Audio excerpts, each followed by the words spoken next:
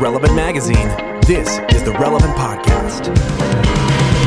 No matter what, one foot after the other. When times are tight, you can never let it get you down.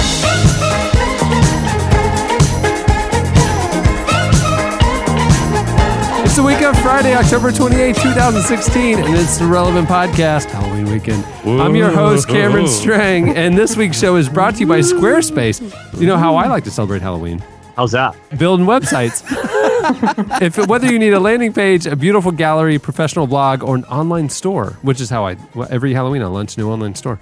It's all included with Squarespace. Building a site with Squarespace is easy. They have a simple, intuitive process and beautiful templates that you can arrange and rearrange and add your own content. Whether you want to keep it pretty straightforward or customize everything, you can do all without a single plugin. It's awesome. Well, I mean, I know we talk about Squarespace a lot, but my love for them will never fade. Like, it is incredible how smart Squarespace is. And I think I've said this before. Super easy to make little Halloween websites, you know? This is their number one. Halloween. This is their big time of year for them, is people making Halloween sites. I would love to see their spike in server usage on Halloween. Yeah, Just sites dedicated to their favorite candies. Yeah. Oh. Which, by the way, I want to thank the people on Twitter who affirmed my love of score bars. They knew what they were, and we've blocked them from downloading this episode. Yeah. So.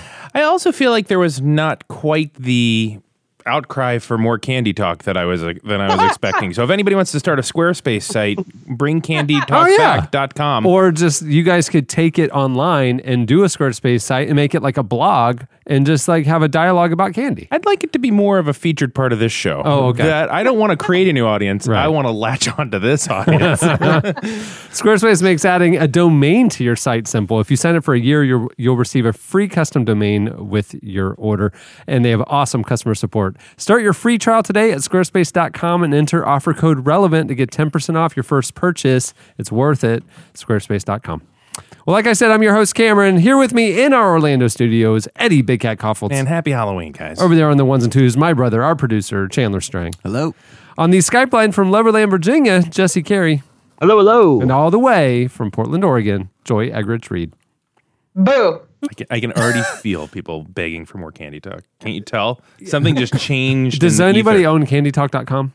Cameron, I've actually turned into you. I bought like 3 domains this week. Exactly. Wow. You come up with funny like phrases and stuff, and like, yeah, I need to lock that down. But you know what's kind of sad is I have old domains that sometimes I just let expire because I'm like, that was a dream deferred. Like, oh no! When they come up for renewal, it's a reminder of your once ambitions that have now faded. 3 years ago, I had an idea for a podcast, and I bought the domain. And yesterday, I was like, I don't think I'm going to ever start. Candytalk.com is taken. Oh no! Who owns CandyTalk.com? Yeah, and how much do they want for it? It doesn't tell you that. Yeah. Do a WIO search. It's so easy to do. Or we can just pull up CandyTalk.com. You got to be careful. Uniregistry.com. It's available. They're just squatting on it, and they want you to make an offer. Hey, Cameron, can I put my phone number in there and get a quote, please? Or am I going to get a lot of weird spam text messages? I'm going to sign you up real quick to get a. Please do. To get Please a price do. quote. Because Cameron, do you know what my hope is? I want you to put only my phone number, not my email, because I want to talk to the person on the phone that owns this.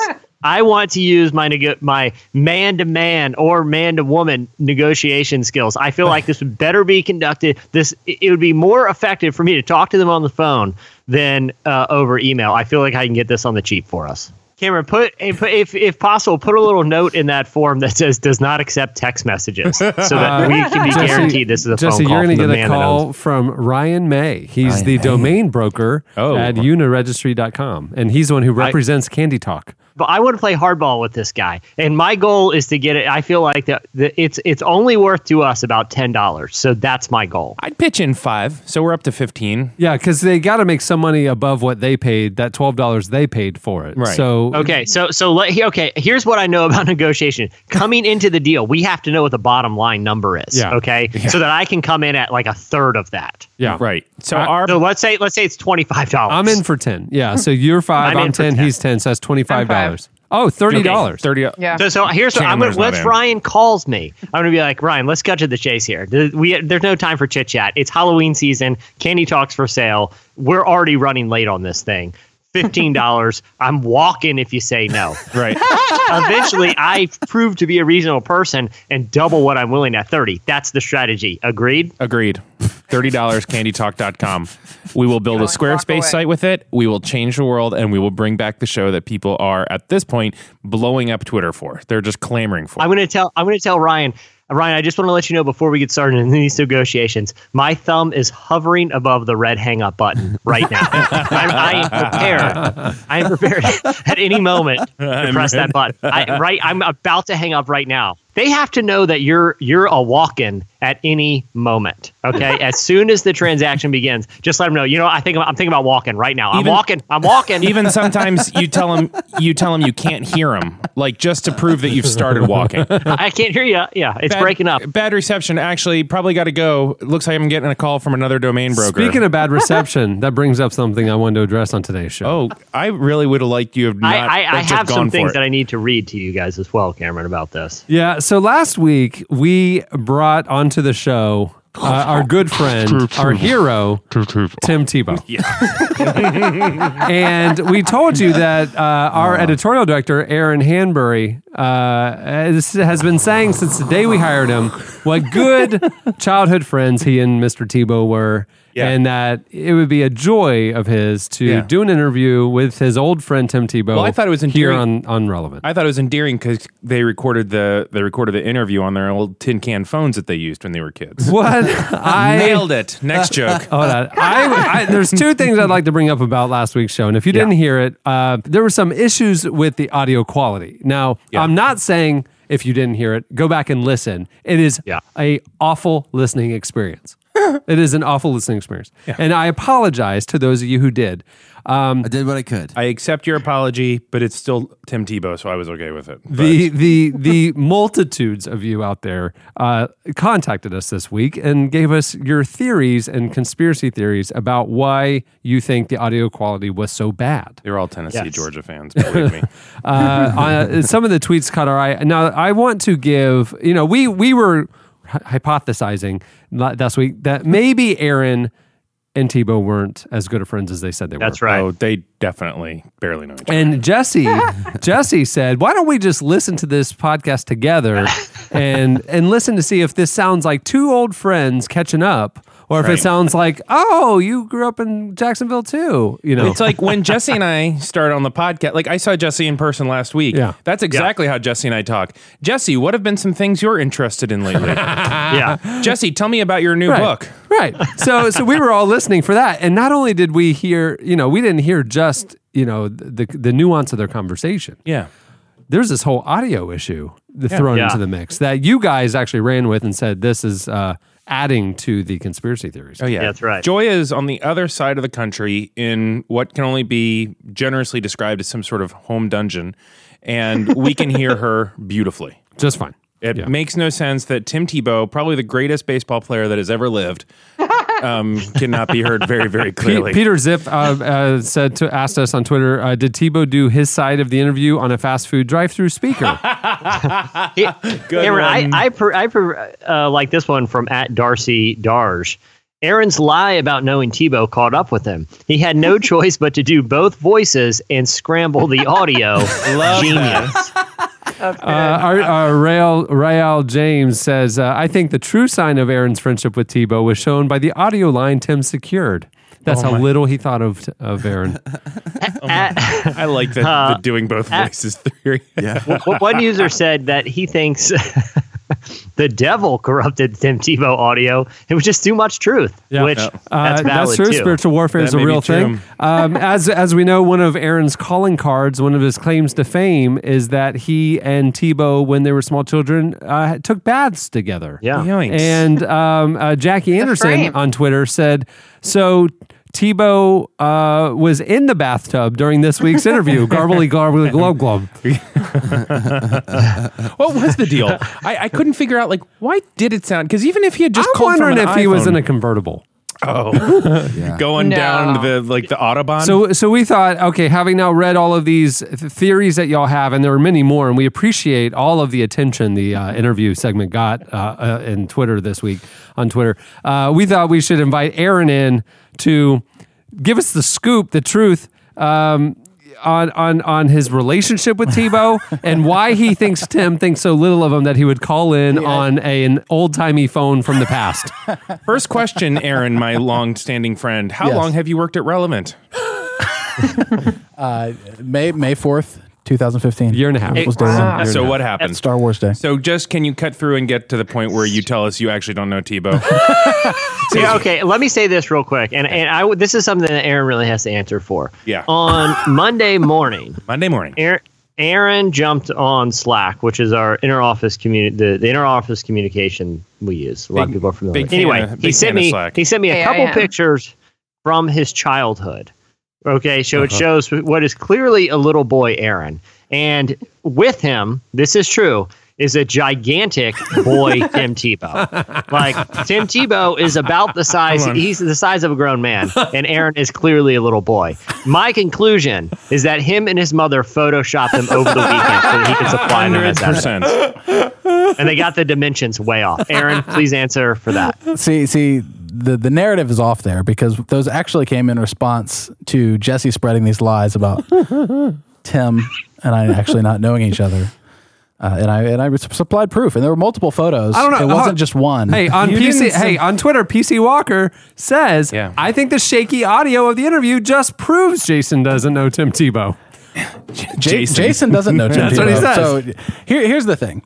If we weren't old friends, he would feel a lot of pressure to get like an NPR style studio and really lay it out. But since we're old buddies just hanging out, he could do it while on the back of a motorcycle. He was wearing his audio sweatpants, just chilling out, and didn't think it was a big deal. He was like, "It's just Aaron. I can just call from my Bluetooth while I'm on my motorcycle." Okay, Aaron. One other person, because we brought up, because this is the more evidence that you've supplied. This anecdote is more evidence that you supplied of just how good buddies you are. That at one time when you were toddlers or babies, that you would bathe together. Yeah. Another theory that's been proposed on Twitter. Bathing together in terms of when you say it like that, a little mischaracterizes. Then why don't you clarify it? What was kiddie pool? Anybody who's ever been around kids knows that playing in the bathtub and bathing together are not necessarily the same thing. You are really, really splitting hairs here. Yeah, I was going to say. This is total. Your whole story's falling apart. David from Making a Murderer. Keep going. But one user theorized that the interview was so bad because you guys were bathing. We were in the bath again. Is that incorrect? maybe his microphone fell underwater. I'd prefer not to comment on the bath interview. Okay. Wow. So I heard that you also received a wedding gift from Tim Tebow, a frame. Yes. And you didn't use it because you dropped it. Is that correct? No, we used it, and then trying to put up some blinds, I knocked it over. Knocked it over. Interesting. Okay, well, what did the frame look like? It was crystal. Crystal. Ooh, wow. Jesse theories that it was like a $20 Target run. Did you text him after the interview to thank him for the interview? I did. What did he reply? Always fun. He said, thanks. "New phone, who dis?" Yeah. Believe it or not, Jason quit texting me. Aaron, what's your response to people on Twitter who said if you were real friends, he would have called you on a landline? How do you respond to those? I'm not old enough to respond to landline-based phone conversations. Yeah. Zingers. Wow. Yeah. Okay, here's the question. Okay, let's say because I've got a decision. Okay. We all have to make a vote. Yeah, at the end, Jesse, have you circulated those photos? No, maybe we can put them on the podcast episode Jesse's page because here's the thing. Tebow is gigantic in them. It makes no sense. The only thing it makes sense is that hastily over the weekend, Aaron found some boyhood pictures of Tebow exactly. and photoshopped them, but the error was he didn't resize them for the new setting, and that's why Tebow is larger than every other child in Aaron's old. Because they're only 6 album. months apart, right? So he shouldn't be that much huger. There's a reason one of us went with a finger-based career, and the other went with Jesse, a I haven't quarterbacking career. I haven't seen the picture you're talking about, but I am picturing something that the relevant art guy would have done, where like there's a Interesting. a tub. There's little baby Aaron in it, and then there's like actual Tim Tebow standing in the water in a Denver Broncos uniform. That's what's so weird. Yeah. If you happen to have that on your computer, Allard, send it to us because we'd love to see what you do with Aaron Hanbury. Photos easily available on Facebook. Yeah. All right. Well, okay. What's your conclusion? Do you think that Aaron and Tebow were friends? Absolutely not. They don't know each other. There's no chance. Aaron's like a sweet man, but a gigantic I feel like I'm liar. getting no legitimate questions on this. I This will is a say, totally here's leading can I get my investigation. conclusion? Yeah. My conclusion is not only are they not friends, but I think Tebow will soon be issuing a restraining order against this Aaron. I feel like I could be convinced that they're friends if I could see a screenshot of their text messaging interaction and if Tim uses emoticons. He deleted 30,000 text messages just last week. So Funny thing, my server just crashed. I don't have any of these messages anymore. You know what? Have we ever thought about this? He is such a giver. You know, he's a selfless person. Right. He builds orphanages. He gives to others. Maybe he has chosen a vow of pseudo poverty where he doesn't want to spend $800 on a new iPhone. He wants to give that to the Philippine orphans. Yes. So he actually only carries like a $20 burner phone. That like a June bug or the something. speaker's blown out on. And so all of his calls sound that bad. Maybe he wants to be generous with a guy who's claiming to be his best friend from childhood, and so he's just going with it for Aaron. My question is, what if any of us sent him a wedding invite? Do we just get a crystal frame? Yeah, because he's so generous. He's just got a garage full of crystal frames. Dear friend, thanks so much for inviting me. Sorry, can't make it. And then crystal frame. Everybody's got a crystal frame. So like the kids who would like write to their heroes and ask for an autograph, right? And then eventually a signed autograph will come back. If you write to Tebow as a fan, he will reply with a crystal frame. That's your theory. That's my theory, certainly. I mean, I feel like that is still more plausible than gigantic baby and little man or whatever in a bathtub and all of this craziness. Jesse, I disagree. I think all of these random stories just validate it. Jesse, I just received the photos you sent, and I'm gonna go. I see clearly the 14-year-old Tebow with the 6-year-old boys. What I don't see is a child that looks anything like Aaron Hanbury. That's actually a really. So you're thinking not only did you're so Cameron. Your theory is not only did Aaron haphazardly Photoshop a gigantic Tebow in pictures with little boys, but he didn't even do it with little boys that include him. No, it's just 80s boys. They're just early 90s photos. boys. Then he found This is just Sears catalog pictures with Tebow Photoshopped them. He Googled early 90s boys and then Tebow, and then he spliced it together and said, "That's me. I look different when I was a kid." All these theories are so plausible. Yeah, I'm looking at the picture. Y'all are picture. doing such a good job really nailing this down. Yeah, I'm looking at the picture. There's no way. In one of them, I'd like to see it. In one of them, there's evidence that Tim Tebow is 21 years old in the picture, and Aaron is a child. I mean, Tebow is clearly a freshman at Florida in that one, where he's standing next to the 12-year-olds. Yeah. It's so true. He's even wearing like a shirt that a he's freshman wearing a at Gator Florida would wear. blue polo. He's literally holding a newspaper His parents met at from Florida. They're just a Gator 2004 family. up to the camera to prove what year it is. Holding the newspaper. That's what he's doing. That's what it is. It's more of a hostage-esque situation.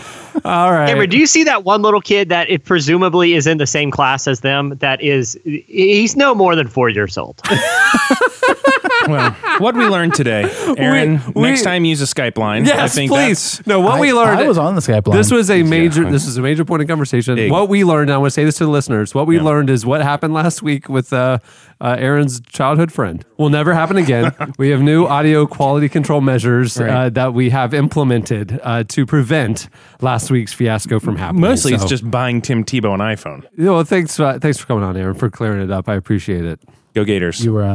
You're welcome for clearing all that up. yeah. Just that guy. Hey, next time you guys are hanging out, bring a little recorder with you, and let's get a clean conversation. That's true. And you could like Snapchat so everybody can just see us. And Rella Art, thanks in advance for what you are going to do.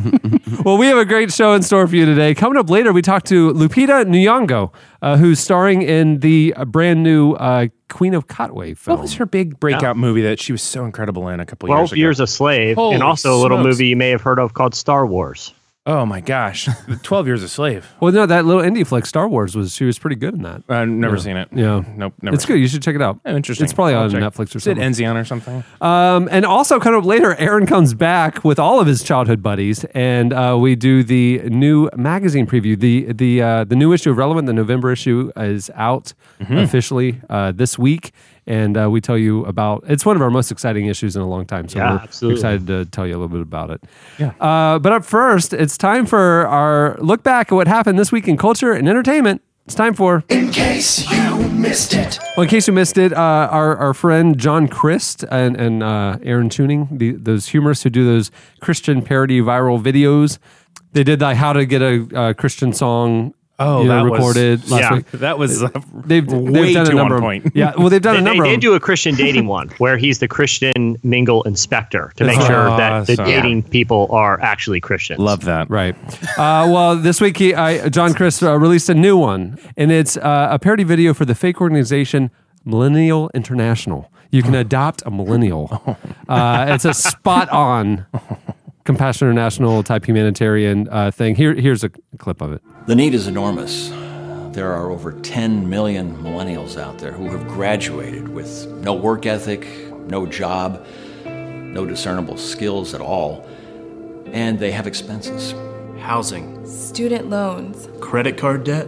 And I didn't really realize the magnitude of the problem until I looked into the eyes of a millennial. And I saw that face with the dead, nothing's happening up here kind of thing. So I went out to the booth after the service and I talked with the guy, and he really informed me about the devastation that's not being able to fund a millennial lifestyle. Core Power Yoga, Birchbox for Men. I looked over all the envelopes and my heart was really touched when I saw this one particular fellow that I just had to get more information about him. He was Declan from Beverly Hills. I am an aspiring photographer. I graduated college with an art degree, so obviously that puts me at a disadvantage. Volkswagen Jetta lease, Beard wax, Spotify Premium. In his last letter, he wrote to me and said that his weekend was, how did he put it? Totes lit fam. Literally have no idea what that means. Spin Cycle membership. Pet food for my rescue dog. Uber's home from a pub crawl. A typical sponsorship program costs $29 a month. Millennial International is actually $2,900 a month. Love him. I like the little. He's so good at making his videos painfully authentic. Like I know it's a little tiny point, but like when whoever was speaking, the main speaker just like stutters, and I thought it makes me feel like, oh, this is way too real. It's so good.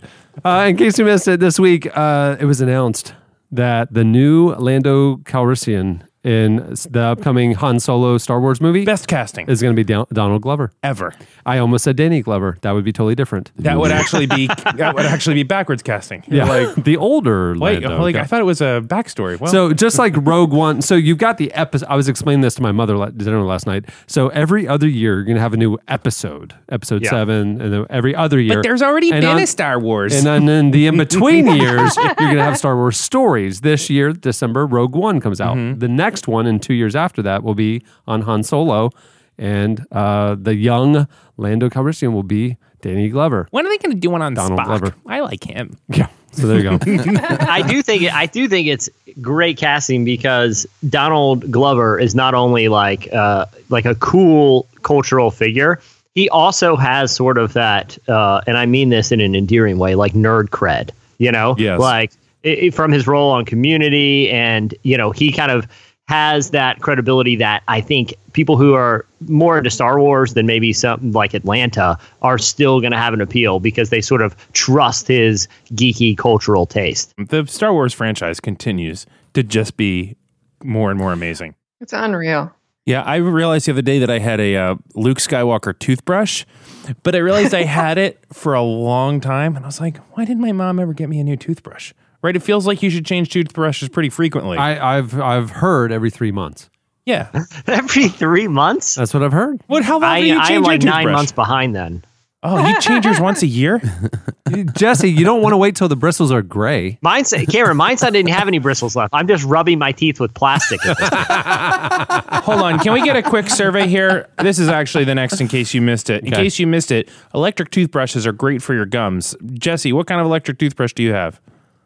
I don't need any newfangled technology. You know like what he that. brushes his teeth with? You know those horsehair shoe shine brushes? You totally see on Portlandia. I use that and a little wet baking soda, and I'm fine. Hey guys, so sorry, I don't mean to interrupt toothbrush talk, but I have breaking news I'd like to chime in with. Okay. I was just contacted by a domain broker that wants to set up a call. I just received an email. Yeah, I'm going to reply that, hey, listen, this call will be recorded and broadcast. If you're out, you're out. Then I see what kind of broker you are. But I have a feeling he wants the business. He's fine. Listen. If he's good at what he does, he's going to relish in the opportunity to show the world. Yeah. Yeah, it's free advertising for him. Hey, in case you missed it, you've heard of those I Am Second videos. Yeah. Mm-hmm. Yeah. This week, an I Am Second came out with Chip and Joanna Gaines from Fixer Upper. Still doing them in all black and white with the black behind it? It's not black and white, but it is like black, yeah.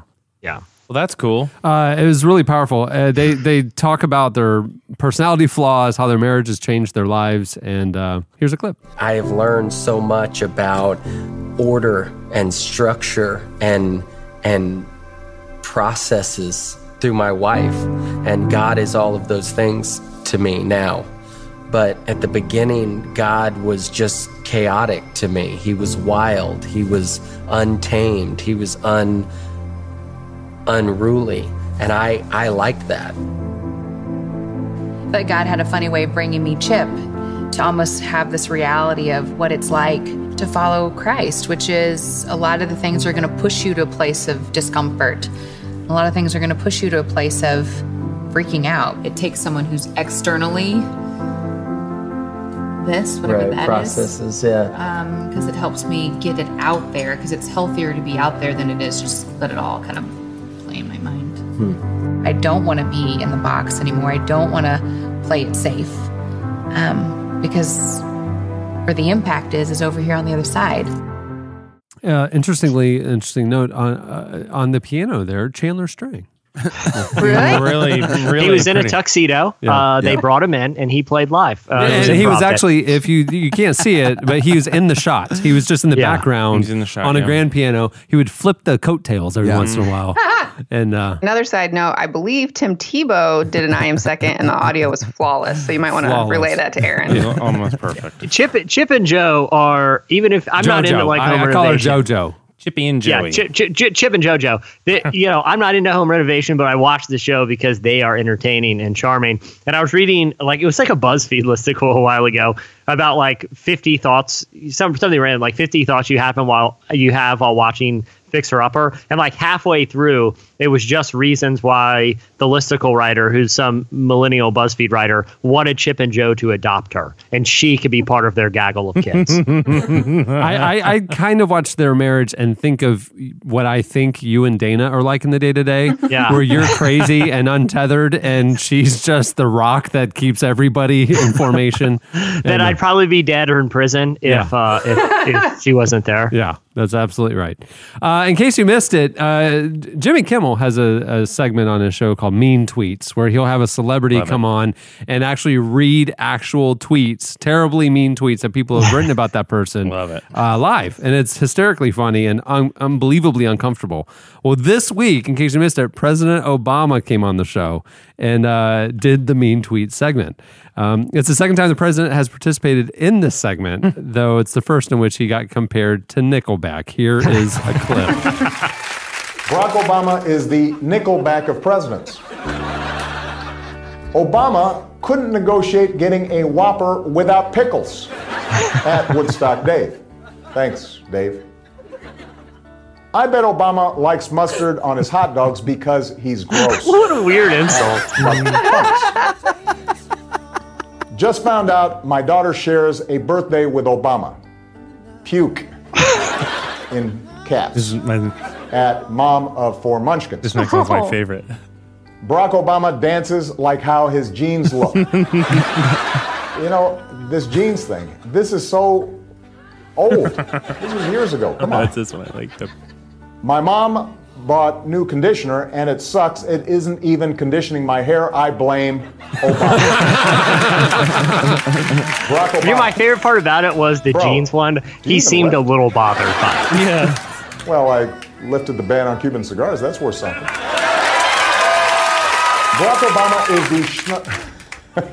Barack Obama is the Sharknado of presidents. Loud, stupid, and overhyped.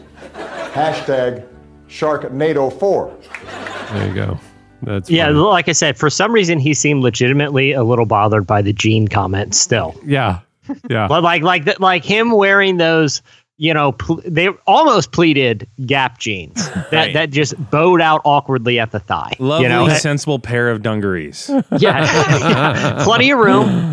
I think the reason he chose them is because he was throwing out like a first pitch at a baseball game. Yeah. When he put them on. So you know, if you're doing like a high kick, right, a full wind up, you got to have some leg room here. You can't get like a fitted pair. But he didn't even go boot cut. He just went like super awkward dad jeans, but he's never living that down. And you can tell at some level it's still bothersome. All right, in case you missed it, last one. This week, Mel Gibson and Joel Osteen had a conversation about Gibson's upcoming follow-up to the movie The Passion of the Christ, right? Yeah. So Joel Osteen asked Mel if the movie would be about the resurrection, and Gibson replied, "We're getting into some interesting ideas on this, that between the crucifixion and the resurrection, like what was going on in there?" And then Gibson also said that the challenge of telling this kind of Bible story is approaching it from an angle that will be surprising to audiences, even if they're familiar with the New Testament. He said, you do it so that it surprises. You do it so that it enlightens. Just some kind of telling, some kind of rendering that suffices is just not good enough. It has to be dug deep for, and it has to have in its image and in its sound and its visuals, it has to be able to delve to places that people have never even thought before, I think, on a theological level. No release date's been announced yet, but he's going to do something surprising about the resurrection. That sounds intriguing. I think the most interesting part of that comment was not that it was going to be interesting, you know, visually, and it was going to look different, but that it was going to be surprising on a theological level. That's interesting. Well, because if there's any story in the Bible or any part of the Bible that has been unpacked over and over again, it is, from a theological perspective, it's the crucifixion and resurrection. So what Mel Gibson as a filmmaker can do to create surprises, that's even going to challenge people's theology, I think is interesting. I'm sure it gives some people pause, but I think I'm excited to see it. What would be most surprising, but I think he should do, I mean, it's long overdue, is that he should partner up with Carmen, who did The Champion, and really did some surprising theological twists with this exact story. And so maybe Carmen should do the soundtrack. Carmen was one of the on a theological level. Carmen was one of the most challenging filmmakers there were. There is a Carmen video where he walks into a saloon as like some sort of gunfighter and just starts slaughtering demons while singing a song. It's pretty impressive. Is that connected to the same one where he was in the boxing ring? No. It's totally different. That was Obviously. The Champion. And that's the one I'm talking about. It goes like this. These are classics, man. 8.5 minutes long, this song. Yeah. We will now listen in its entirety. Yeah. I had this on VHS. And now, very relevant Halloween special. In the vast expanse of a timeless place, where silence ruled the outer space, ominously towering it stood, the symbol of a spirit war between the one named Lucifer and the shining star, the ultimate of good. You really, really, really needed to go to public school.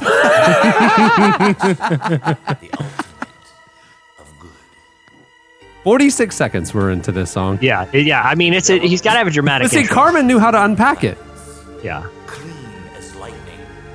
And in case you were wondering, he did surprisingly cast himself as sort of the Christ figure in this story, which was an interesting direction for him. I'm just going to the drum. The drums kick in. And then we're done. And death and the Oddly, this is audio directly from the Olstein interview. Yeah. This is Mel Act Gibson 1 doing of the the new voice of movie. Yeah, this is Mel Gibson replying. They're actually doing a human video enacting this on Joel Osteen's stage. Oh, Mel Gibson's wearing black t-shirt. I can feel it coming in the air tonight. All right, well, that'll do it for In Case You Missed It. Stay tuned. Up next, Slices.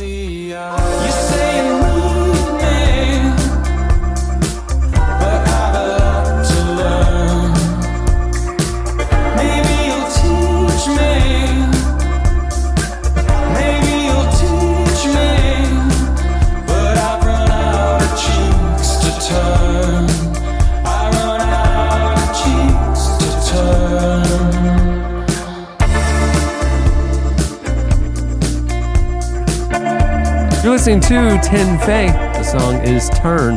At the beginning of the podcast, you heard Little Monarch with No Matter What. I like to think of myself as a little monarch. Yeah, little Napoleon. just have a little kingdom. Yeah.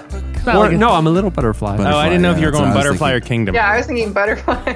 Just a little ruler. Little tiny Flapping man. those wings. Kind of like the picture of Aaron next to large Tim Tebow. He's just a little tiny Aaron Monarch. Next to gigantic, full-grown man Tim Tebow. Who he does not He's know. blowing a butterfly. You can literally see the place where they put tape on the picture. And Yeah, what's so striking is Aaron, if we even believe one of those little boys is him, is no more than 7, and it appears Tebow is about to walk up and receive the Heisman Trophy. So he's wearing the same suit that he wore Heisman night. So. Yeah, he's got a beard. Okay, it's time for Slices. What do you have, Jesse? Okay, so you guys are familiar with the site Vox, which does explainers and polls and does interesting analysis on culture to try to ascertain things about or what's going on in American society. So they decided to conduct an online poll around Halloween time to find out what things most Americans are afraid of. So they had people write in what their biggest fears are. So, for example, heights is 24%. 24% of people are afraid of heights. You guys afraid of heights? I actually am. You're afraid of heights? And I try to talk myself out of it, like it's going to be fine. But every time I end up like... What happens to you when you get up there? Do you get wobbly knees? Yeah. My legs start to like really shake and I have to hold on because I feel like they're going to give out. But if you have to hold on, that means you're at the rail. No, I know. It's and then I'm just bouncing back what and about, forth. So if you're in an elevator with glass all the way around, how like the Marriott Marquis in Times Square. Yeah. And my stomach starts it goes really fast and you're going down and all you see is rooms, and then all of a sudden the atrium opens at floor 20 and phew, you're flying in the air. Yeah, my stomach drops and my pulse races and my knees get weak and I can even be telling myself logically. Are you in love? Is that what's happening? I am in love, but that's not a part of this. Okay. Because I hear that's what happens when people are in love. Yeah. I mean, yes. So sometimes. you join know. about 24% of the population. Oh, it's a nice to be in the quarter. I would have you guys guess as to what number 1 and 2 are, but there's no way you can. But just for context, public speaking is one of them. Has to be. Needles is one of them, which is towards the bottom. I'm fine with that. I would say death and public speaking. Yeah. Death is at 19%. Wow. I don't see public speaking. Well, it's because 81% of Americans believe in the afterlife. So yeah, what's the big deal? I'm fine with it. Number one at 61%. And this tells you the state of our culture right now is corrupt government. Government corruption is people's number 1 fear. No. Of corrupt. Number I feel 2. like it must have been set up. It's like choose from these things because I don't feel like people would default to that unless it was presented to them. We talked about this last week. There's like a percentage of like millennials and older folks that are afraid, but it's anxiety. Not a general like anxiety. It's right. You would have anxiety at the idea of going up on the Orlando Eye Ferris wheel because of the height. You're like, I don't know if I'm going to go up there. It's not like I don't know if I'm going to watch that news channel because I have a fear of politics. Well, number two is surprising too. This ranked over terrorist attacks. Number 2, barely, is clowns. This is a complete garbage study, I feel like. Well, it's all connected to exactly what's happening in culture. I feel like they were given a survey of current events. Again, I feel like it taps into some overall cultural anxieties. But clowns ranked higher than economic collapse at 37%, biological warfare at 35%, and coming in at dead last, the least fear, which again, I find this is a little bit surprising, is ghost. Almost no one is afraid or believes in ghosts. They ranked at only 9%. Around the table, what is your biggest fear? Yeah, I don't think it's things that are actively, but like you could conjure up things that would absolutely like. Yeah, there are like if you saw like a spider running at you, you'd be afraid, but nothing like occupies your mind as an ongoing fear. Cohen won't talk to you, or the magazine gets shut down, or something. I never think of something like that. Yeah, I don't think of fear as much as things that I'm like are actively sort of on the back burner and could always percolate. It's if this thing happens, if I think about this thing, it starts to like it makes me sad. Or makes me a little bit nervous or a little bit scared or some negative emotion. I feel like not clowns or something like that, but my mind always goes not to worst case scenario, but like how can I prevent something that I don't want to happen? Don't even occur to me. Yeah. I was on the hill overlooking the wall of Gaza to Palestine, or to Israel to Gaza, and had windows of Gaza within. If a sniper was in them, they could have taken me out easily. It didn't even occur to me that was an unsafe place to be. Like I think that's what's funny about the whole fear thing is people talk about it, and it's sort of like. First of all, it touches right on anxiety because some people are just sort of more prone to anxiety, and are just a little nervous about everything. Yeah. But I think a lot of times fears, like clowns, are a good example. It is not generally a fearful thing. It's something that some people just associate a fearful feeling with, and some people don't. That's why, like the 80 whatever percent of people are afraid of like some sort of political unrest. Like that's a generalized thing that everybody would say, yes, I would not like to have some sort of political unrest. That's why it doesn't make sense to me in the study, because usually these kinds of fears are like political. Like gridlock. Public speaking for me is joyful. I get excited. I wake up. I'm happy about it. Like I think people that are bungee jumping, that's not a fear of heights. That's a fear of dying in a cord being cut loose, and it's just like that's a different thing. I've done that. Yeah, so it's terrifying. And you know those big things that look like slingshots, and they pull you up. Oh like, yeah, and then you go. Yeah, I've done that too. Yeah. Crazy. But here what's interesting is because I see and enjoy your perspective where you're like, oh well, government corruption is just something that the pollsters projected onto the audience. But I think that to a degree there's like a generational thing. I don't know if you guys have already listened to like this week's This American Life episode, but Ira Glass calls his uncle, who is petrified, who basically his life is consumed by talking about and fearing different political conspiracies actually coming through. I think there is a generational gulf between people that may be a little bit older or prone to certain political fears and ideas, where that does consume a lot of their actual rationale. But I do feel like that's why it's so random that you would see political corruption as one or government corruption as one and clowns as two, because there are honestly like two types of people, like people who have a visceral reaction to something like clowns or, heights or spiders or whatever. And then people who are afraid because the media constantly projects these gloom and doom scenarios that can happen with institutions like the government. I feel like that's kind of why this poll is so interesting and seemingly so random, is because it shows there are different types of people and their fears are totally different and unrelatable to each other. Jesse, I think I'm kind of like you, and what I'm fearful of, what you alluded to, is that I'm not constantly sitting around like feeling anxious or thinking of like, oh, I'm scared of this, but I feel like I'm always on high alert. So like at church, I always sit on the end of the aisle, and I oftentimes will start daydreaming about like, what if somebody came in here right now? Like, what would I do? What would I use? Or if I'm on an airplane, like, could this food, menu, could that paper cut someone? Would I attack them? So I always feel like I'm ready to attack. Can I just say that if you're if your solution is to attack an attacker with a menu by paper cutting them, then your fear is completely rational in every way.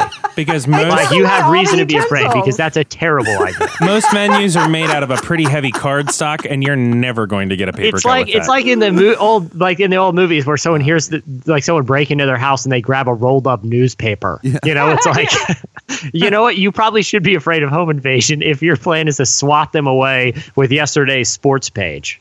I have an update. I hate to do this, but this is breaking news. I just got a follow up from our domain broker. Okay.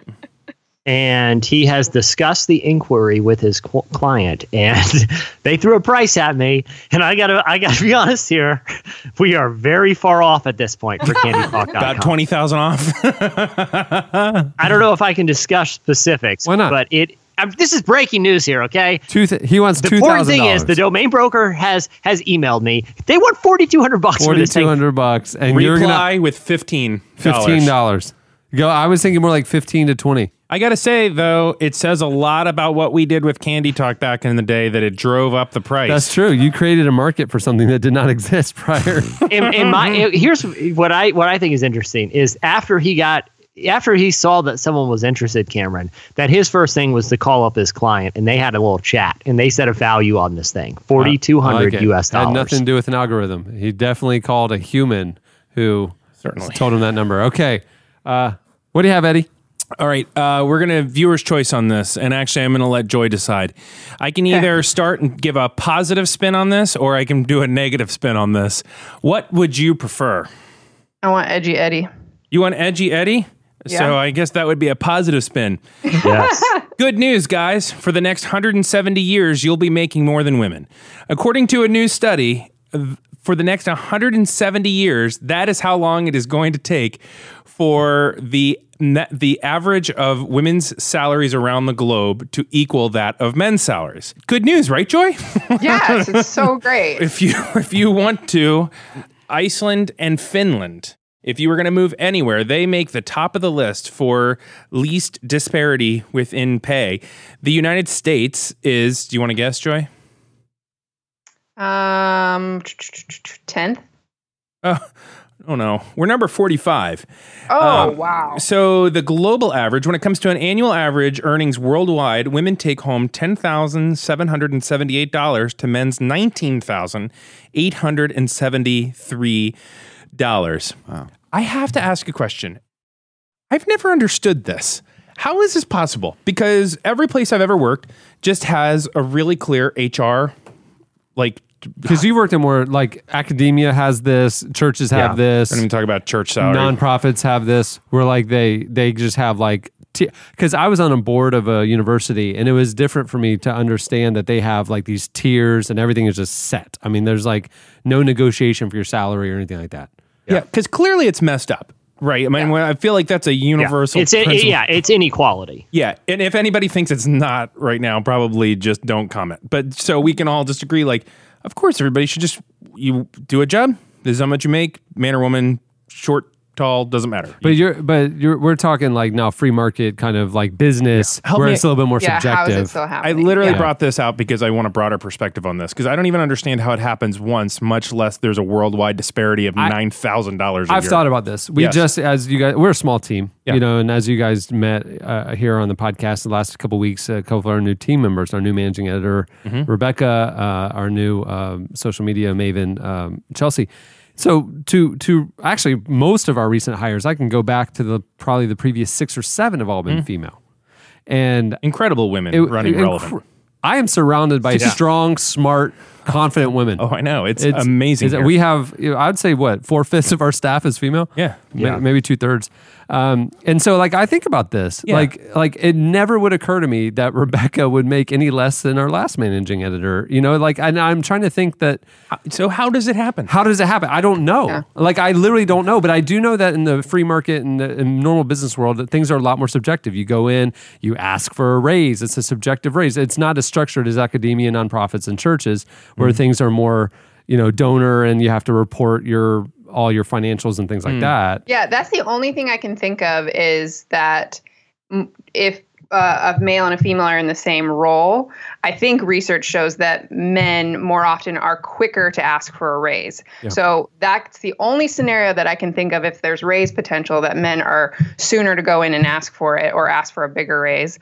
But yeah, I mean, I know traditionally, like in the past, where more women were at home and not working, and then if a male and a female were in the workforce, some companies justified, like, we will pay this man more money because he has, 5 kids at home and a wife to support, whereas this woman may be single. I feel like that was something back in the day. But yeah, I can't understand an HR company that would not make it equal at this point. So that's why I'm confused as well. Yeah. Well, especially when you look at like globally, there are still a lot of places that have different, not as advanced ideas about gender roles. And you could see how, like, in some places in the world where laws about men and women are different, that could be the case. Yeah. Like, I'm not justifying it, but you could see, like, logically, okay, there are some countries where women can't drive, the old mindset. So maybe, like, if it's an older, corporate world that you're in, or an older, where, like, the men historically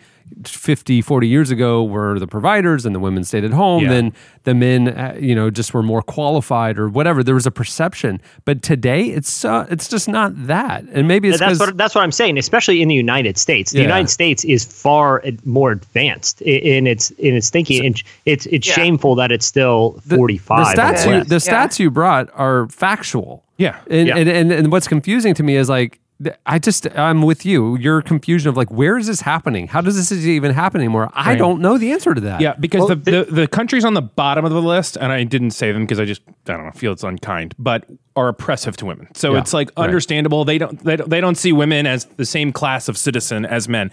But in the United States, right? I really would love if anybody ends up having, like, a really good, like, one of those great articles that just illuminates how this happens. I would love to read it, because I believe it to be true. Yeah, I just don't understand why. Is the article saying men and women doing the same job, the discrepancy is that 10,000 to 19,000, or is that men and women, and it's based off of maybe more women are not working? No, a lot. It's the comparison is women working the same job. Like they get paid much less in the same job, and I think there's a variety of cultural factors. But Eddie, to do your comment, I mean, we ran a piece last year that you can find on relevantmagazine.com that looked at this issue more in depth. And there's a lot of complex social factors. It's not just there's just one reason why it happens. I'm not justifying it, but and the reason why it's so hard to correct isn't just because you can say, oh, we just fix this and that'll fix the problem. But it's also like, goes across a lot of industries. There's an anecdote this week about Hilary Swank. She was on Chelsea Handler's talk show, and she talked about how one time earlier in her career, but this is after she had also won an Oscar. Okay, so she's an Oscar-winning actress at this point. She was offered $500,000 for a co-starring role in a film. That's so her much male money. counterpart was offered $10 million. What? Wow. Yeah. So she's offered $500,000. He's offered $10 million.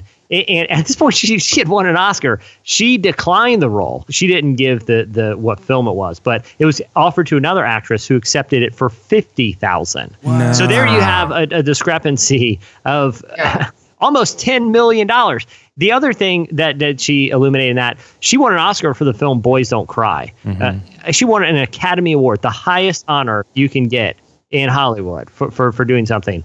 She was paid $3,000 to star in that movie. Seriously? Well, I'm just interested if, for whoever's going to respond to us who knows these facts, if it maybe has a lot to do with companies that don't have like HR departments that you were talking about, Eddie, of like roles and jobs where someone is more freelance or they have management, and so then there's like a quicker to accept a lower payment, or if someone's, works for themselves, they say, I'm this much an hour, and maybe across the board, women, put themselves at a lower. I mean, that's literally the only thing I can try to think of to make sense. Otherwise, I feel like companies would be getting sued.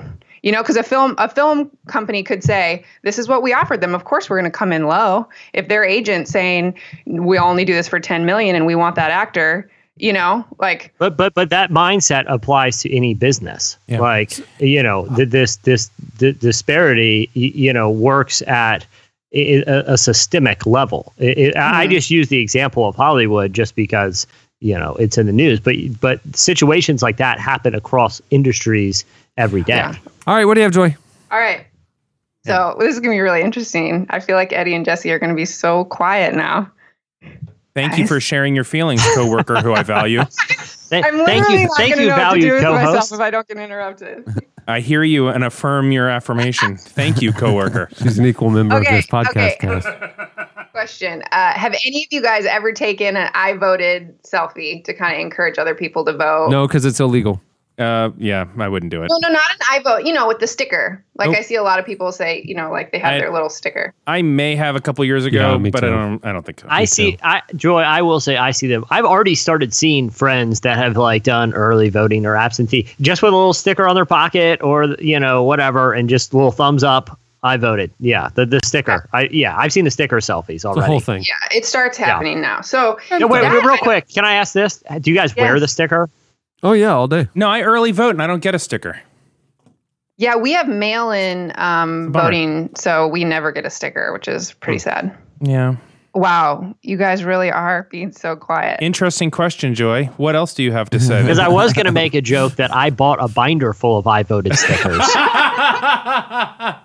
Good job. And put 6 on and be like, guys, I don't know what happened at the polling place, but they let me go in 6 times and just see if it gets picked up on one of these political sites. I got the stickers to prove it. Anyways, okay, so yes, it's not illegal at all to do the I voted sticker, but there are some states, not all states, where it's illegal to take a selfie while you're actually in the booth or take a photo of your ballot that you've filled out. And the selfie phenomenon, it's not that they've just enacted these laws because we now have the technology with cameras. There's actually been laws in certain places since 1891. Basically flash photography was invented.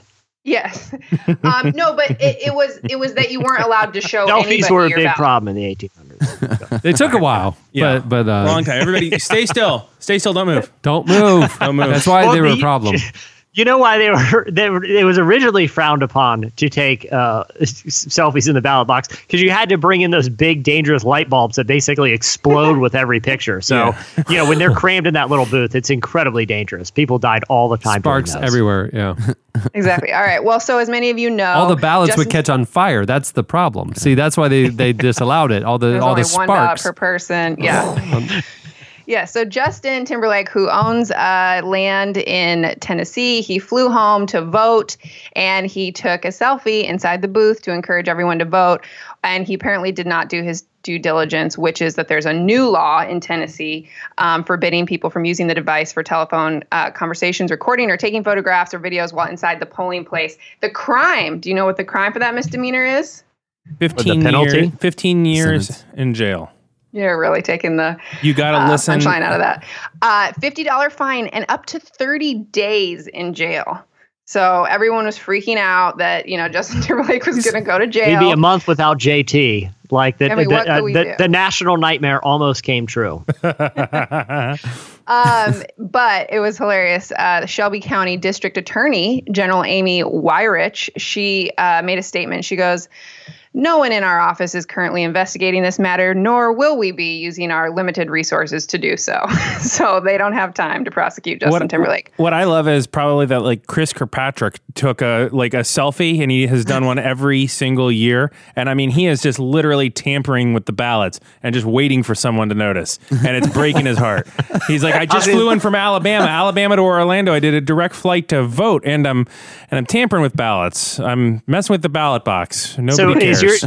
Is your theory that if it wasn't as beloved of a pop star, right. like let's say Nickelback wasn't Canadian and one of them did it, that they would throw the book at them, like they would attempt to put them in prison? Well, yes, because that would be a Canadian trying to vote in the U.S. But yes, I do think they're letting Timberlake off the hook. But actually, I don't think this law is going to be in place. There's different laws for different states, and I will tell you each of your own here in a second. But I think they're about to all get repealed because people are saying this is like an issue of free speech, and it's it's dumb. It's a dumb Hey, law. did you guys see Mike Rowe, the guy who does the dirty jobs? Did you see the controversy around his voting Facebook post this week? No. He's conservative guy, salt of the earth, blue collar guy, Yeah. And so he interacts with his fans on Facebook. He had this like lengthy post. Somebody, a reader asked him to encourage his fans to vote in the presidential election this November, and he politely declined with this reply. He said, "I share your concern for our country and agree wholeheartedly that every vote counts." It's a very long reply. This is just part of it. He says, "However, I'm afraid I can't encourage millions of people whom I've never met to just run out and cast a ballot simply because they have the right to vote. That would be like encouraging everyone to buy an AR-15 simply because they have the right to bear arms. I would need to know a few things about them before offering that kind of encouragement. For instance, do they know how to care for a weapon? Can they afford the cost of the weapon? Do they have a history of violence? Are they mentally stable? In short, are they responsible citizens? Casting a ballot is not so different. It's an important right that we all share and one that affects our society in dramatic fashion. But it's one thing to respect and acknowledge our collective rights and quite another thing to affirmatively encourage people I've never met to exercise them. And yet, my friends in Hollywood do that very thing." And they're at it again. Yeah. And he goes on from there. He says, every 4 years, celebrities and movie stars look earnestly into the camera and tell the country to get out and vote. They tell us it's our most important civic duty, and they speak as if the very act of casting a ballot is more important than the outcome of the election. This strikes me as somewhat hysterical. And, talks about, do they actually want people to vote or do they want them to vote who they are pulling for? He could have come up with a lot of metaphors, but he went with the AR-15 metaphor. Yeah. That a way to just walk into it. Yeah. But his point is good because it's like... Voting's a right, it's not a duty and not a moral obligation, he says. Like all rights, the right to vote comes with some responsibilities, but let's face it, the bar is not set very high. And it goes. Yeah. But that it's a good point because, like, I do feel like, in a way, that whole thing of everyone's got to vote. If you don't know, if you haven't put thoughtful, reflection and research into it, then why should you vote? Like, I'm not saying you don't have the right, but don't feel the pressure if you don't know what you think. Right. So before we close, you guys want to know what category your state falls under? Sure. Mm-hmm. All right. Well, Oregon. We're all mail-in, so we can we're free. We're under the free to photograph category. Although there was a law in 2014 that was repealed. There was a law that you couldn't even show anyone your filled out ballot, but now you can show everybody, you can take photos, all that.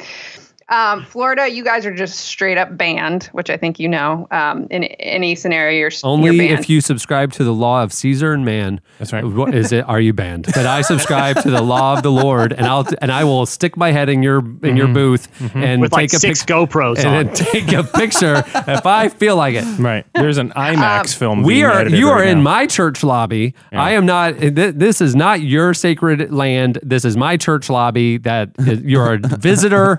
Okay, here. Jesse, do you know what your state falls under? Okay, I'm going to go back to Cameron here. Not only do I not know my state law on that matter, I don't know, nor do I care about many of my state's laws. I'm not governed by the Commonwealth of Virginia or the federal government of the United States. Yeah. Only God I'm can governed judge solely me. by my moral compass and my endowed rights as a human being to do a lot of things that the government definitely frowns upon. That's right. Well, Jesse, your state falls under not the free or not the banned category. Your state falls under the mixed or unclear category. So you are banned, apparently, in the booth to take selfies, but you can take selfies of your mail-in ballot. So you have lots of options on the table. Again, you might as well not have said anything because I don't care. Just since it said the conclusion is that your state's is unclear, I think you need to just push the boundary as far as you can until you hit the edge. Well, what I'm going to do is I'm going to take it as far as possible, and I'm going to go in there and start dismantling the booths and just have a wide open thing. And, that's just, I'd like to see them stop me. I did the same thing as a prank in college one time. We went to another floor we didn't like, and we took down their stall doors, and we hauled them away. So they just had open toilets in the bathroom. I'm going to do the same thing at the voting booth for the sake of the Commonwealth of Virginia. All right, well, that'll do it for Slices. Stay tuned. Up next, Lupita Nyong'o joins us. Starring up a hurricane. Oh, it is a losing game. You should just forget my name. Oh, starring up a hurricane. I'm gonna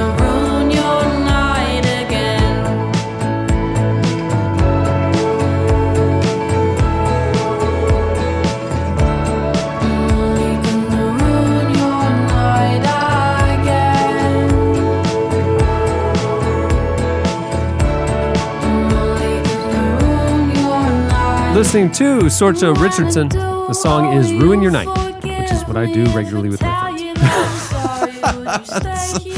That's so sad. Unsettling. Yeah. Lupita Nyong'o is an Oscar-winning actress known for her roles in critically acclaimed films like 12 Years a Slave, Star Wars you might have heard of, and most recently Queen of Katwe, about a Christian missionary to Uganda. We recently spoke with Lupita about her background as the child of a Kenyan political leader during tumultuous times, how she chooses such interesting roles, and why she gravitates towards socially redeeming stories. Here is part of our conversation with Lupita Nyong'o.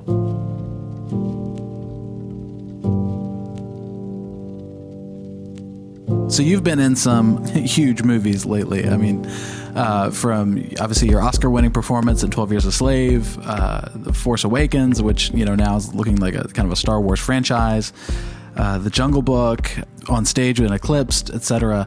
So when it came about, you were approached about this movie, Queen of Katwe.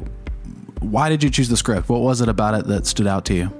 Well, it was the fact that it was a true story, an uplifting story from East Africa, meant so much to me. Nothing like it had crossed my desk when it came to me.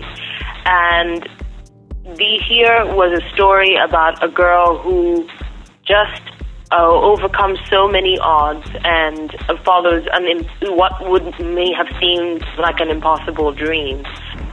It just really resonated with me. It speaks of an outlook that I believe in, but also the fact that I would be playing a woman who was very afraid of the dream and the dreamer, and had to come to terms with letting her daughter pursue more than she thought was possible.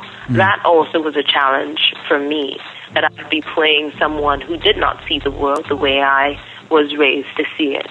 I just loved that challenge, the challenge of playing the mother of 5 children, a young mother, a teen mother of 5 children also. It just offered so much. It was just such a rich script and just offered me so many positive challenges that, 10 pages in, and I put down the script and I made it known that I was going to have to make the film. That was just the question. And then I read the script, the rest of it, and I was like, oh, yes, I was right. Kind of, I guess, at a base level, this film is about chess, which, at face value is not altogether that interesting. But of course, kind of as you're saying, there's more to it, and it's about more and deeper things than just a board game. Can you explain that? I mean, what is this film ultimately about? Oh, wow. This film is about daring to dream. It's also about the importance of having a network of support, a family, a community that can support the dreamer to achieve their dreams. So it's about that. It's about courage. It's about Uganda.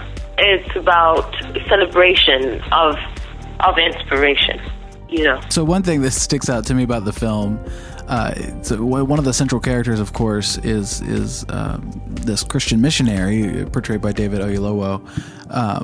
What is he doing teaching chess classes? What's the connection between his work there and how he gets involved in teaching chess? Well, Robert Katende is an incredible human being, and he started off by coaching football, also known as soccer, in Katwe, to try and help get the kids off the street and get them doing something positive and worthwhile. So he ran a football club, and he noticed that there were some kids that didn't want to get that physically involved, and he knew how to play chess, and he offered this to those children. And then as he offered it, he knew how chess can really develop focus and problem solving. And so he uses chess to teach life skills and to teach these children how to better deal with the challenges of their lives in this abjectly poor slum of Katwe. And so it becomes a metaphor for life. And I have had the honor of being coached by the real Robert Katende, and he is truly a visionary with chess. And the way he makes it so relevant to everyday life is astounding. And that's what he did for those children, and what he continues to do in Katwe. And David represents that man.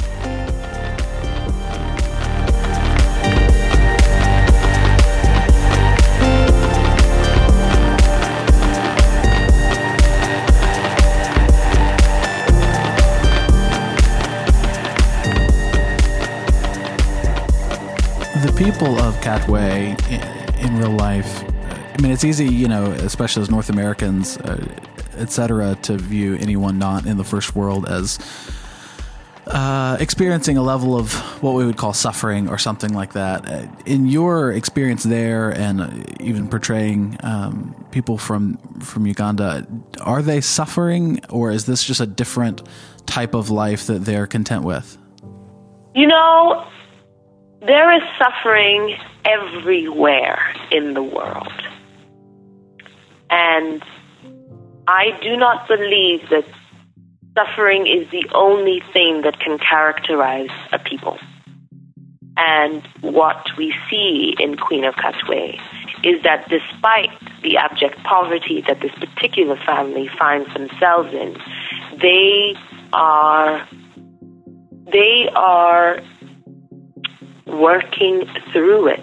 They are reaching. They are loving. They are laughing. They are cooking. There's more going on than just the suffering. And I think that is what I hope is the biggest takeaway from this film, is that life is occurring. Life is happening in Katwe, you know, and there is more to their character than just the suffering, as we see in Fiona's story, that she is able to overcome the limitations of the world she was born into, and achieve way more. And that is happening all over Katwe and all over Uganda. And I think it's also really important to note that Katwe is not a representation of all of Uganda. It's a representation of a place, just as, you know, Compton is not all of Los Angeles.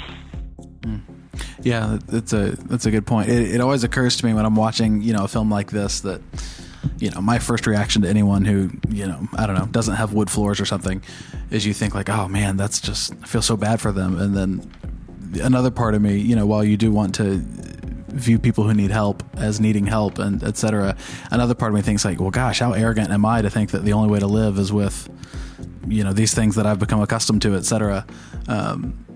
And so it was interesting, I think, in seeing some of the stuff I saw in the Katwe film, how the people, I think, are overall portrayed as a happy people. I mean, I think there's tensions there, and there's setbacks, and there's things to overcome. But I didn't perceive necessarily the location as a big, what you might call like an antagonist in the film, which I thought was an interesting take that even added to some of the texture of the picture. Yeah, I hope that what is presented in our film, and I do believe it, is a full world. It is a full world, not denying the negative, but also not denying the positive. And I think that's something that the African continent is in great need of. It's in great need of the recognition that there are really positive things going on the continent, you know. I think all too often an image is painted of a suffering Africa, a hungry Africa, a war-torn Africa. And here we have a film that is not denying the poverty that this particular place is experiencing, but we are shedding a light on the hope and the beauty and the dignity and the triumph of one girl and her love for chess. I want to go back a little bit to the topic we're talking about with you, like choosing the script, etc. It seems to me that kind of looking at your career of late, especially with Eclipse, the play, and then with 12 Years a Slave, etc., you're taking roles that say something. There's a message that matters. Is that idea of social change or even social commentary in your mind when you approach acting? I think I think. What do I think? What do I think? I don't know. I gravitate. I'm attracted to roles and stories that are complex, that say something and teach me something new about the human spirit. Then I do believe in redeeming social value potential, and I think I'm attracted to those kinds of stories, because I do think that cinema and television, popular culture, really is the way in which we, in this day and age, that's the way in which we understand the world, that we interact with the world beyond our immediate surroundings. It gives us a better understanding of the world we live in, and it's an opportunity, I think, to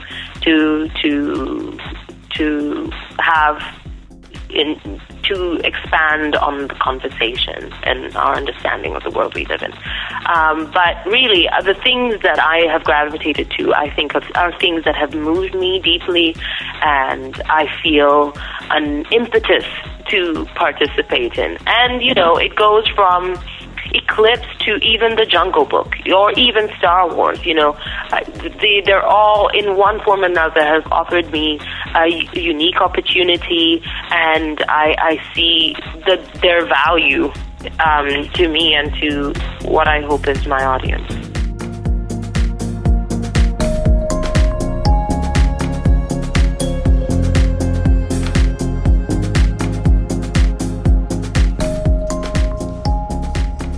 That was Lupita Nyong'o. Make sure to check out her current film, Queen of Katwe. It's out now. Lose control. I've got that silver tongue. I've got that silver tongue. Drives you into delirium. Got that silver tongue. Like I'm addicted to madness, but what can I say? I'm addicted to madness, but what can I do? I got my silver tongue. You're listening to a band in our new issue of Relevant, Young the Giant. The song is Silver Tongue, which was my nickname in high school. Up until the incident. Then it became Gold Tongue. I don't know what that means. I don't either. It's the new James Bond Just film. use coming your out. imagination. Well, the new issue of Relevant is has shipped this week, and it's out now. It hits newsstands on November 1st. So to talk about the new issue and give you some behind the scenes of what went into it, we wanted to invite our editorial director, Aaron Hanbury, to the show. Welcome back, Aaron. It's good to be back. Any of your friends joining you this time? They might want to call in or anything? No, I just got off the phone with several. The recording quality was... I didn't put a lot of pressure on them to provide good phone quality because we're such close friends. I was like, just come as you are. One of them, it was funny. He worry. just talked to one of his good buddies who's now a famous professional athlete. It was awkward because the guy was skydiving at the time.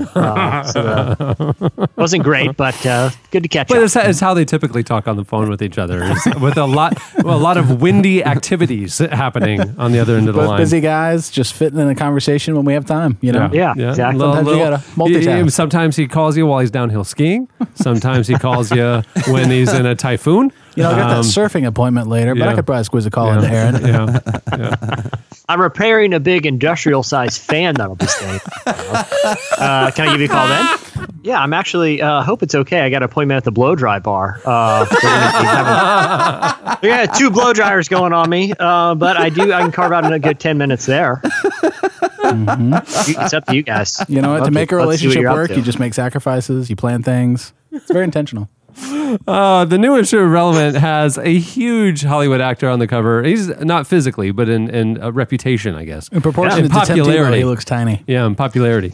Andrew Garfield. He's played superheroes, and currently he's starring in the new movie Hacksaw Ridge, which was directed by the controversial Mel Gibson. Both of them are in the cover story and talk about the film. And it's the story of a pacifist during the Second World War who refused to bear arms, but actually saved a lot of lives, faith, morality, integrity, character, abuse, overcoming obstacles is all themes in the film. And Mel Gibson is a phenomenal director. Think of him what you will, but his, he did Braveheart and several others, Passion of the Christ, that were quite notable. And Hacksaw Ridge is kind of his comeback moment. Yeah, it's been 10 years. So 06 was Apocalypto, which was his last directorial outing. It's also what happened to his career after that. It was just kind of the apocalypse. He just kind of exploded and went away. Yeah, that was basically a signal to everyone. Yeah. Apocalypto, and I'm out. Yeah, yeah. But this is a really fascinating story because not only is it Mel Gibson's comeback, but Andrew Garfield, making such an interesting professional choice. He was just Spider-Man. Like literally, the guy is at the forefront of these big mass market blockbusters, and his next move is to work with Mel Gibson in this film that is controversial. And even he mentions talking about being in the upcoming Scorsese movie, which also has heavy faith themes, and how both of these have kind of made him ask himself big questions about faith and morality and some important social issues. It's a really interesting career choice for someone like Andrew Garfield. And he opens up about it quite a bit in the piece, and it's compelling. It's one of those ones that sometimes you talk to a famous actor and about a role that actually has a lot of meat on the bones and is really is gripping from a multi-layered spiritual and compelling standpoint. And then you talk to the actor and they're like, yeah, it was a role. And they don't really go there. Andrew goes there. And obviously Mel, who's the director and visionary of the story, really goes there. And the story is really compelling and eye-opening. I was really pleased with the access and the way in which both Mel Gibson and Andrew Garfield opened up to us and gave us some real insight to what they were thinking, how the role changed them, how they thought about Desmond Doss, the lead character, who's a real man. So it was really interesting. It was great to see how that came together. Andrew Garfield, like we're going to be seeing a lot of him because those two movies we just talked about, particularly Hacksaw Ridge, but also Martin Scorsese's Silence, which he stars in as a Jesuit monk, are already in early Oscar talks to be in the conversation for Best Picture. So it's really exciting that we got a chance to talk to him at this really pivotal moment, not just for his career, but for some faith conversations culturally. Also in the issue, on the spiritual side of things, Pastor Judah Smith, our friend, wrote a piece about how is your soul? Unpacks kind of like feelings and our emotions stuff. Is really good. Lisa Bevere also wrote for us. The first time she's ever written for us. She talked about the cult of comparison and a little behind the scenes. The two people depicted in the photo shoot are staffers at Relevant. David Crowder's in the issue. He was a guest here on the podcast not too long ago talking about his new album.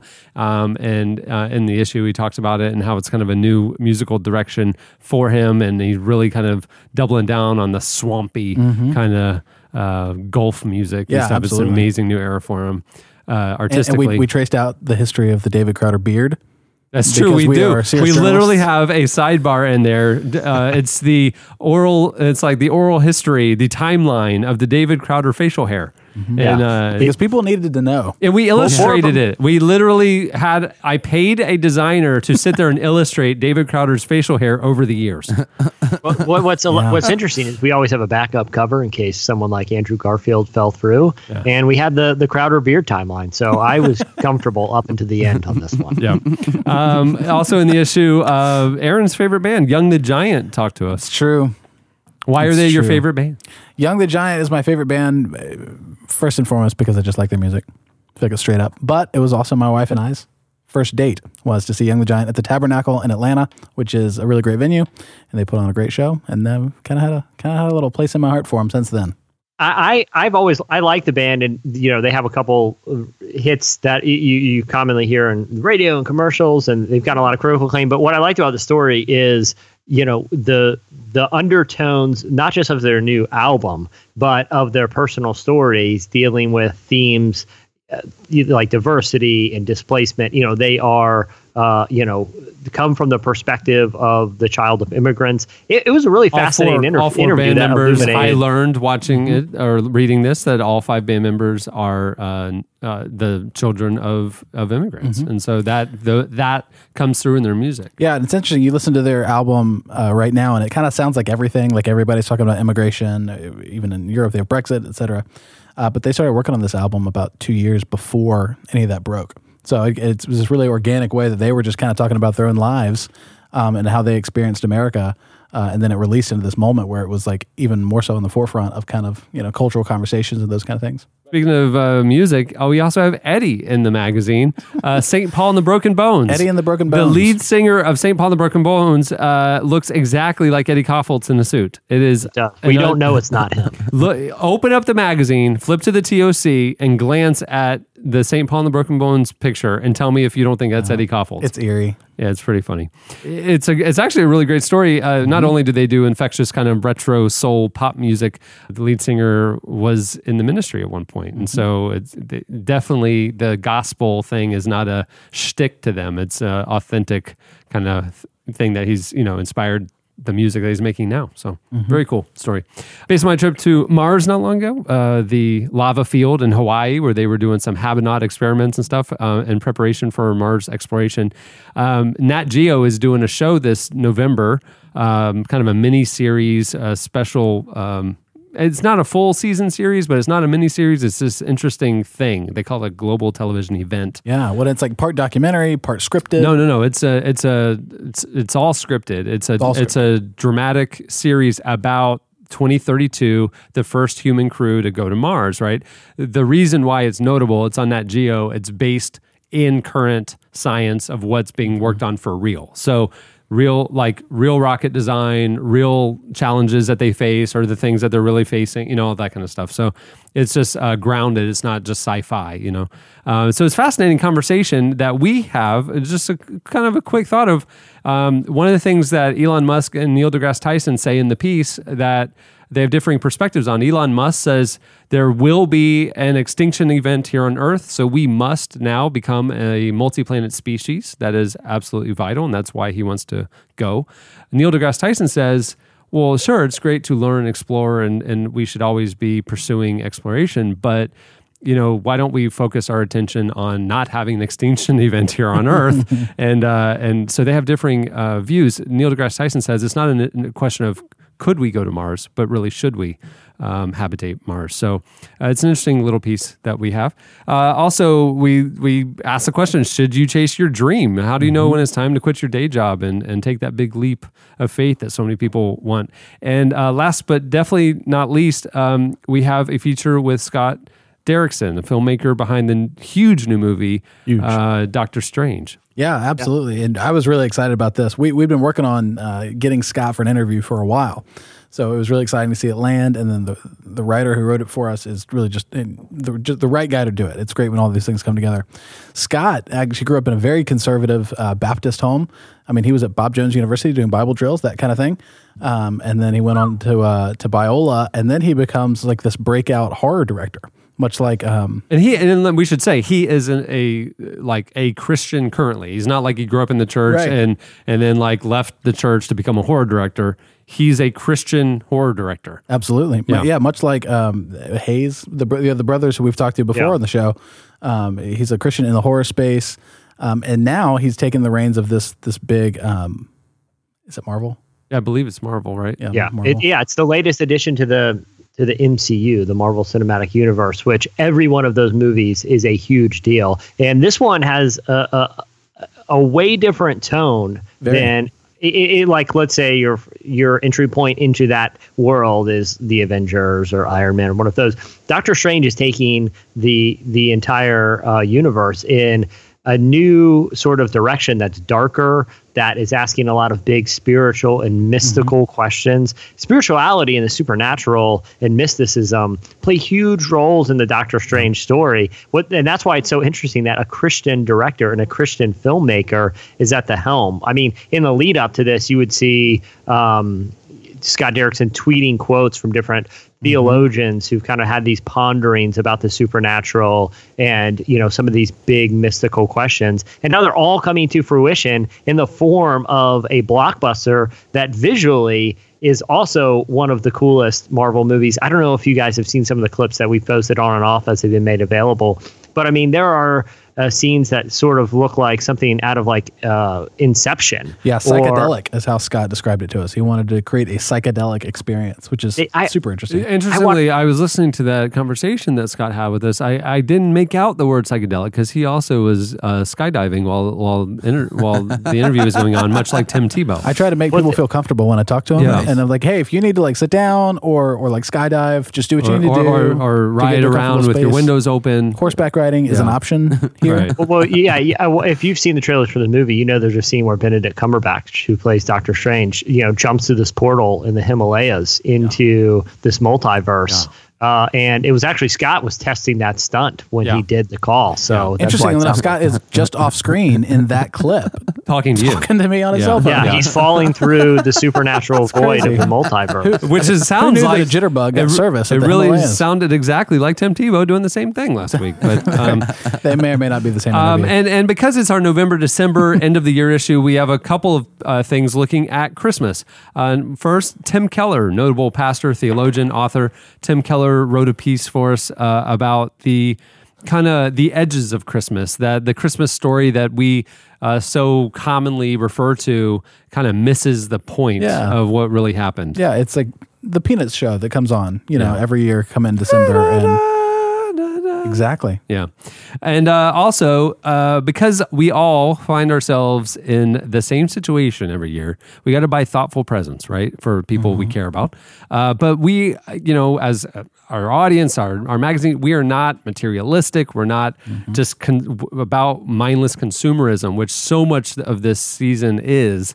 We want to do kind of a thoughtful, intentional gift guide. So we gave quite a bit of space to kind of highlighting products that we found that we love, that give back, or they're socially responsible, or they're a high value, or really creative.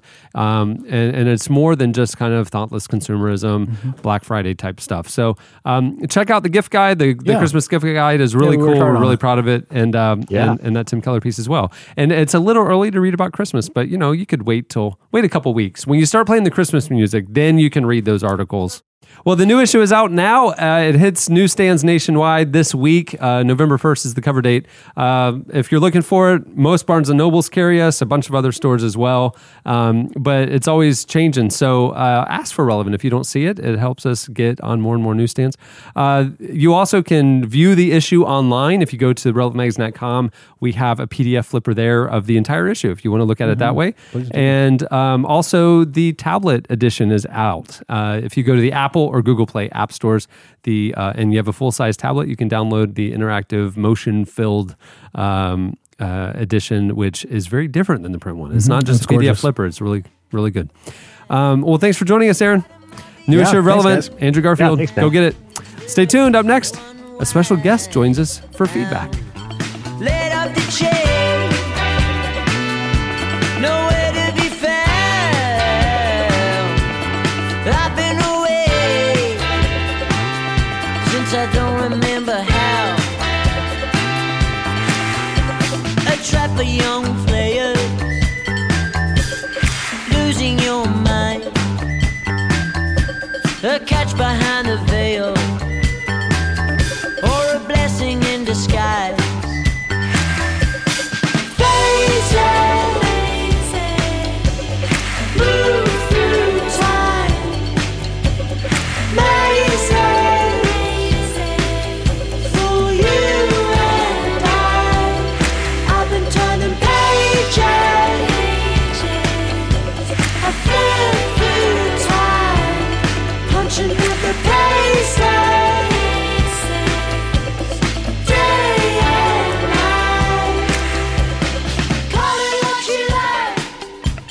You're listening to Streets of Laredo.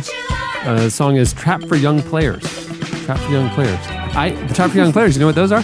Pokestops. It's where the muggers hang out, waiting for the children to come, and then they take their Pokemon cards from them. Chandler's been there, They set the traps for the young players. Streets of Laredo is raising awareness. There we go. Thank you for that song. Okay, it's time for your feedback. Last week, our question of the week was, how in 11 years has this not been the question of the week? I don't know. It's my favorite ever. Yeah, it's been a lot of fun. We asked you, what is your best dad joke? You guys went on Twitter at Relevant Podcast. Some of us just call them jokes. Yeah. But, all right. I just thought they were funny. I didn't know that there was anything wrong with these jokes. Yeah. And a bunch of you also went on the podcast episode page at relevantmagazine.com. Here are a few of our favorites. Can I say that Addison went above and beyond? It's all Addison. If there's some sort of award, Addison just gets it. Here's a couple of my favorites from Addison, and maybe you got, if Eddie, I don't want to stop you from reading some too, but no, I may just these are really impressive dad jokes. Hey guys, did you hear about the butcher who backed into his meat grinder? No, Jesse didn't. Tell me more. He got a little behind at work. Hey Jess, did you? Hey guys, did you hear about the new corduroy pillows? No, what's up with them? They're making headlines. Okay, no, but seriously, you guys. No, but seriously, let's you hear about this nosy pepper. This nosy pepper that's going around. I did not hear about that, Jess. It likes to get jalapeno business. Oh, it reminds me of that wildfire at the campground. Did you hear about that? Why did you say jaw, by the way? It's haul up in your business. That was a hard one to get out. He did his best. Jalapeno. Whatever, Dad. I'm doing my best. He likes to get jaw up in your business. Dad, you're such a nerd. You don't even know how to say jalapeno. Okay. Let me redeem myself. What did the suspenders say to the pants? What? You guys hear about this? What the suspenders say? No, I didn't. Kevin Eubanks, did you hear about this one? Yeah, you hear about this one, Kevin? The suspenders on the pants. Here's what he said. What up, britches? Oh, that's the worst. That's bad. The worst. I loved Ashton's. She said, my husband and I had our first baby 2 months ago. My husband keeps saying, the baby came out because he was running out of womb. Ew. Gosh. Well, it's technically true. Technically. It reminds me of that. And it's true and it's funny. Reminds me of that new broom that came out. Did you guys hear about this? What's up? Yeah, it's sweeping the nation.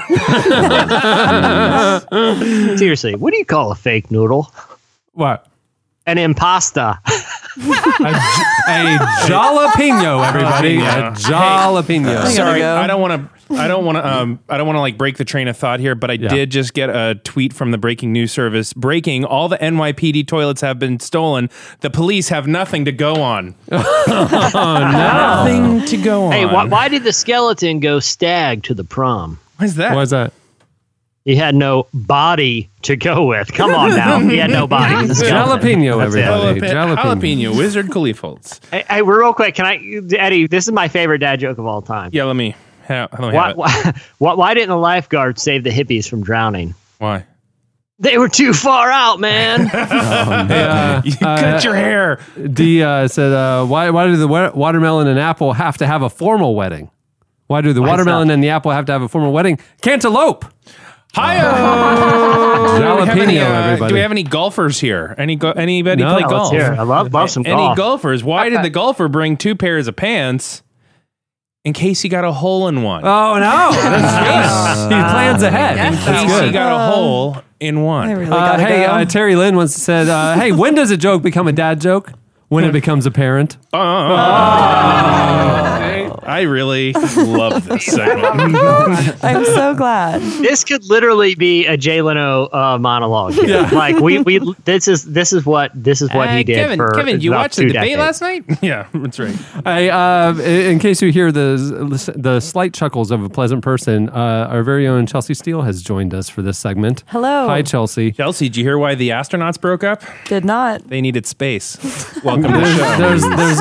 There's a lot more dad jokes. Keep them coming, y'all. Chelsea and the Dads, everybody. That's a good band. I'd go see you. Thank you. Chelsea and the Dads. Just a lot of guys playing like brand new Fender Squires and like shiny Fender amps, and they're wearing like black vests that clearly have like the fold still from the from the store. Yeah, let's play Proud Mary again. Yeah. So this week we wanted Chelsea to join us to tell us about some new stuff that she's working on with the social media thing. If you follow Relevant on Instagram. It's at Relevant Magazine on Instagram. You'll notice that our little icon is up there in the story bar quite a bit because she's doing a lot of stuff throughout the day up there. You want to talk about the new Instagram stories and Snapchat stuff? To. It's mostly antics around the Relevant office regarding me usually interviewing people. Today is National Pumpkin Day, so I've been asking people pumpkin trivia. They kind of missed it, didn't they? Don't you feel like National Pumpkin Day would be Halloween? You would think, but I feel like today, you have to buy your pumpkins this week, carve them up for Halloween so they're still fresh. They haven't rotted. So I can go smash them at night. Super fun, guys. So we will be engaging more with our audiences who have been watching our stories and getting ideas or different things that they want to see in our stories. So if you are following along, know that your voice will be heard. So what you're on the show to ask people is you want them to lob you questions or things that they want you to do in the story. Absolutely. And the relevant, if it involves pranking Cameron's office, that's largely that's what we're looking for. Yeah. I don't want to get you in trouble legally, but I would like to see some snaps from the voting booth with the relevant stuff. Now, do they have to be funny or can they be serious or whatever? The tone tends to be funny, but yeah, I mean, if you have a serious inquiry, we'd love to take it. That we can answer in 8 seconds or less. Yeah. Sure. Glad to. Chelsea, I was going to say, as you're going around the office and talking to people about National Pumpkin Day, I have some distressing news that I just learned. Uh-oh. Yeah. Did you guys know that the canned pumpkin that you get for making pumpkin pies and whatnot is not actually pumpkin? What? What is it? Yeah. It's just weird. There's no real pumpkin in it, right? I mean, it's literally actual pumpkin is too watery and stringy. So it's like any variant of other squashes, like butternut squash and spaghetti squash and things that are not as watery as pumpkin. So maybe none of us actually know what pumpkin tastes like. I think that's the thing. I heard pumpkin is basically tasteless and it doesn't taste very good. It is. It's just an invention. It's like pumpkin fibrous flavor. Like the shape of a pumpkin is more conducive to a face and making a cute character than a butternut squash. Yeah. Butternut squash. Now that's a vegetable. All right. So it's time for this week's editorial question of the week. For this week's question of the week, it's what Chelsea just said. We want to know what you would like to see her do on our Snap or Instagram stories and Snapchat. If there's questions you want her to poll the office, if there's challenges, if there's questions you have about relevance and behind the scenes stuff you want to see, whatever you want to see happen, hit us up and let us know. Okay. You can tell us on the podcast episode page at relevantmagazine.com, or you could post or tweet us your ideas at Relevant Podcast. There you go. Well said. I got some ideas. I want to know more about Eddie. I want to see Eddie. We got to get a week's worth of Eddie on Wednesdays. Yeah. You know what I mean? Yeah. The Wednesday InstaSnap feed should be all Eddie all the time. Snapchat filters with Eddie. There's almost nothing left for people to know about me. I mean, Here's at this what I point, wanna we're see. at just the minutia of what you could possibly... But they haven't seen you with The all the man funny behind the Snapchat glasses. filters on your face. I know, Snapchat filters. Okay, well, thanks for joining us, Chelsea. Thank you for having me. Many thanks to our guest, Lupita Nyong'o, for joining us. Make sure to check out her film. It's out now. It's the Queen of Katye. You know what I noticed about her interview as we were listening to it? You could tell what she was saying. She's good friends with the interviewer. Interesting. Really good friends. Interesting. Yeah. There's no sounds of water splashing, no freeway. She's clearly not on the back of a motorcycle while recording it. Just picked up an iPhone and sat in a quiet room and conducted I'm glad she waited till the hurricane out in the middle of the field that she was in ceased to do the phone call. That was considerate of her. Yeah, it really She was. might have even been in a hotel on a landline. Who knows? Who It knows? worked. Who knows? So many options. And thanks to our sponsor, Squarespace, for making the show possible. Remember, you can go to squarespace.com and enter offer code RELEVANT to get 10% off your first purchase. Mm-hmm. You know, the new issue of Relevant is out now, so go over to relevantmagazine.com and subscribe quickly and you'll get this issue. It's also on newsstands nationwide, like a lot of Barnes & Nobles. And if you're on a tablet device, you can go to your tablet app store and get the interactive digital edition. I just saw the tablet edition. It's insanely beautiful. Oh, thank you. I love it so much. It's the best thing we do. That actually always hurts my feelings, but continue on. I happen to feel like we do a pretty good work here. Can I say this, Cameron? By a large margin. It is not even close. It makes up for what we call call internally the Friday disaster. All right. Well, on that note, we'll wrap it up. I'm Cameron Strang. I'm Eddie Koffoltz. I'm Chelsea Steele. I'm Chandler Strang. I'm Joy Eggertree. I'm Jesse Carey. All right. We'll see you next week. Happy Halloween. Yeah. So scary. Thanks for listening to the Relevant Podcast. Connect with us on Twitter @RelevantPodcast and get bonus material from this episode and more at the podcast section on relevantmagazine.com. And don't forget to check the magazine out. It's available on newsstands and at the iTunes App Store, or you can subscribe online at relevantmagazine.com/subscribe. The bell, the crowd, the fight was on, and the devil leaped in fury. With all his evil tricks, he came undone.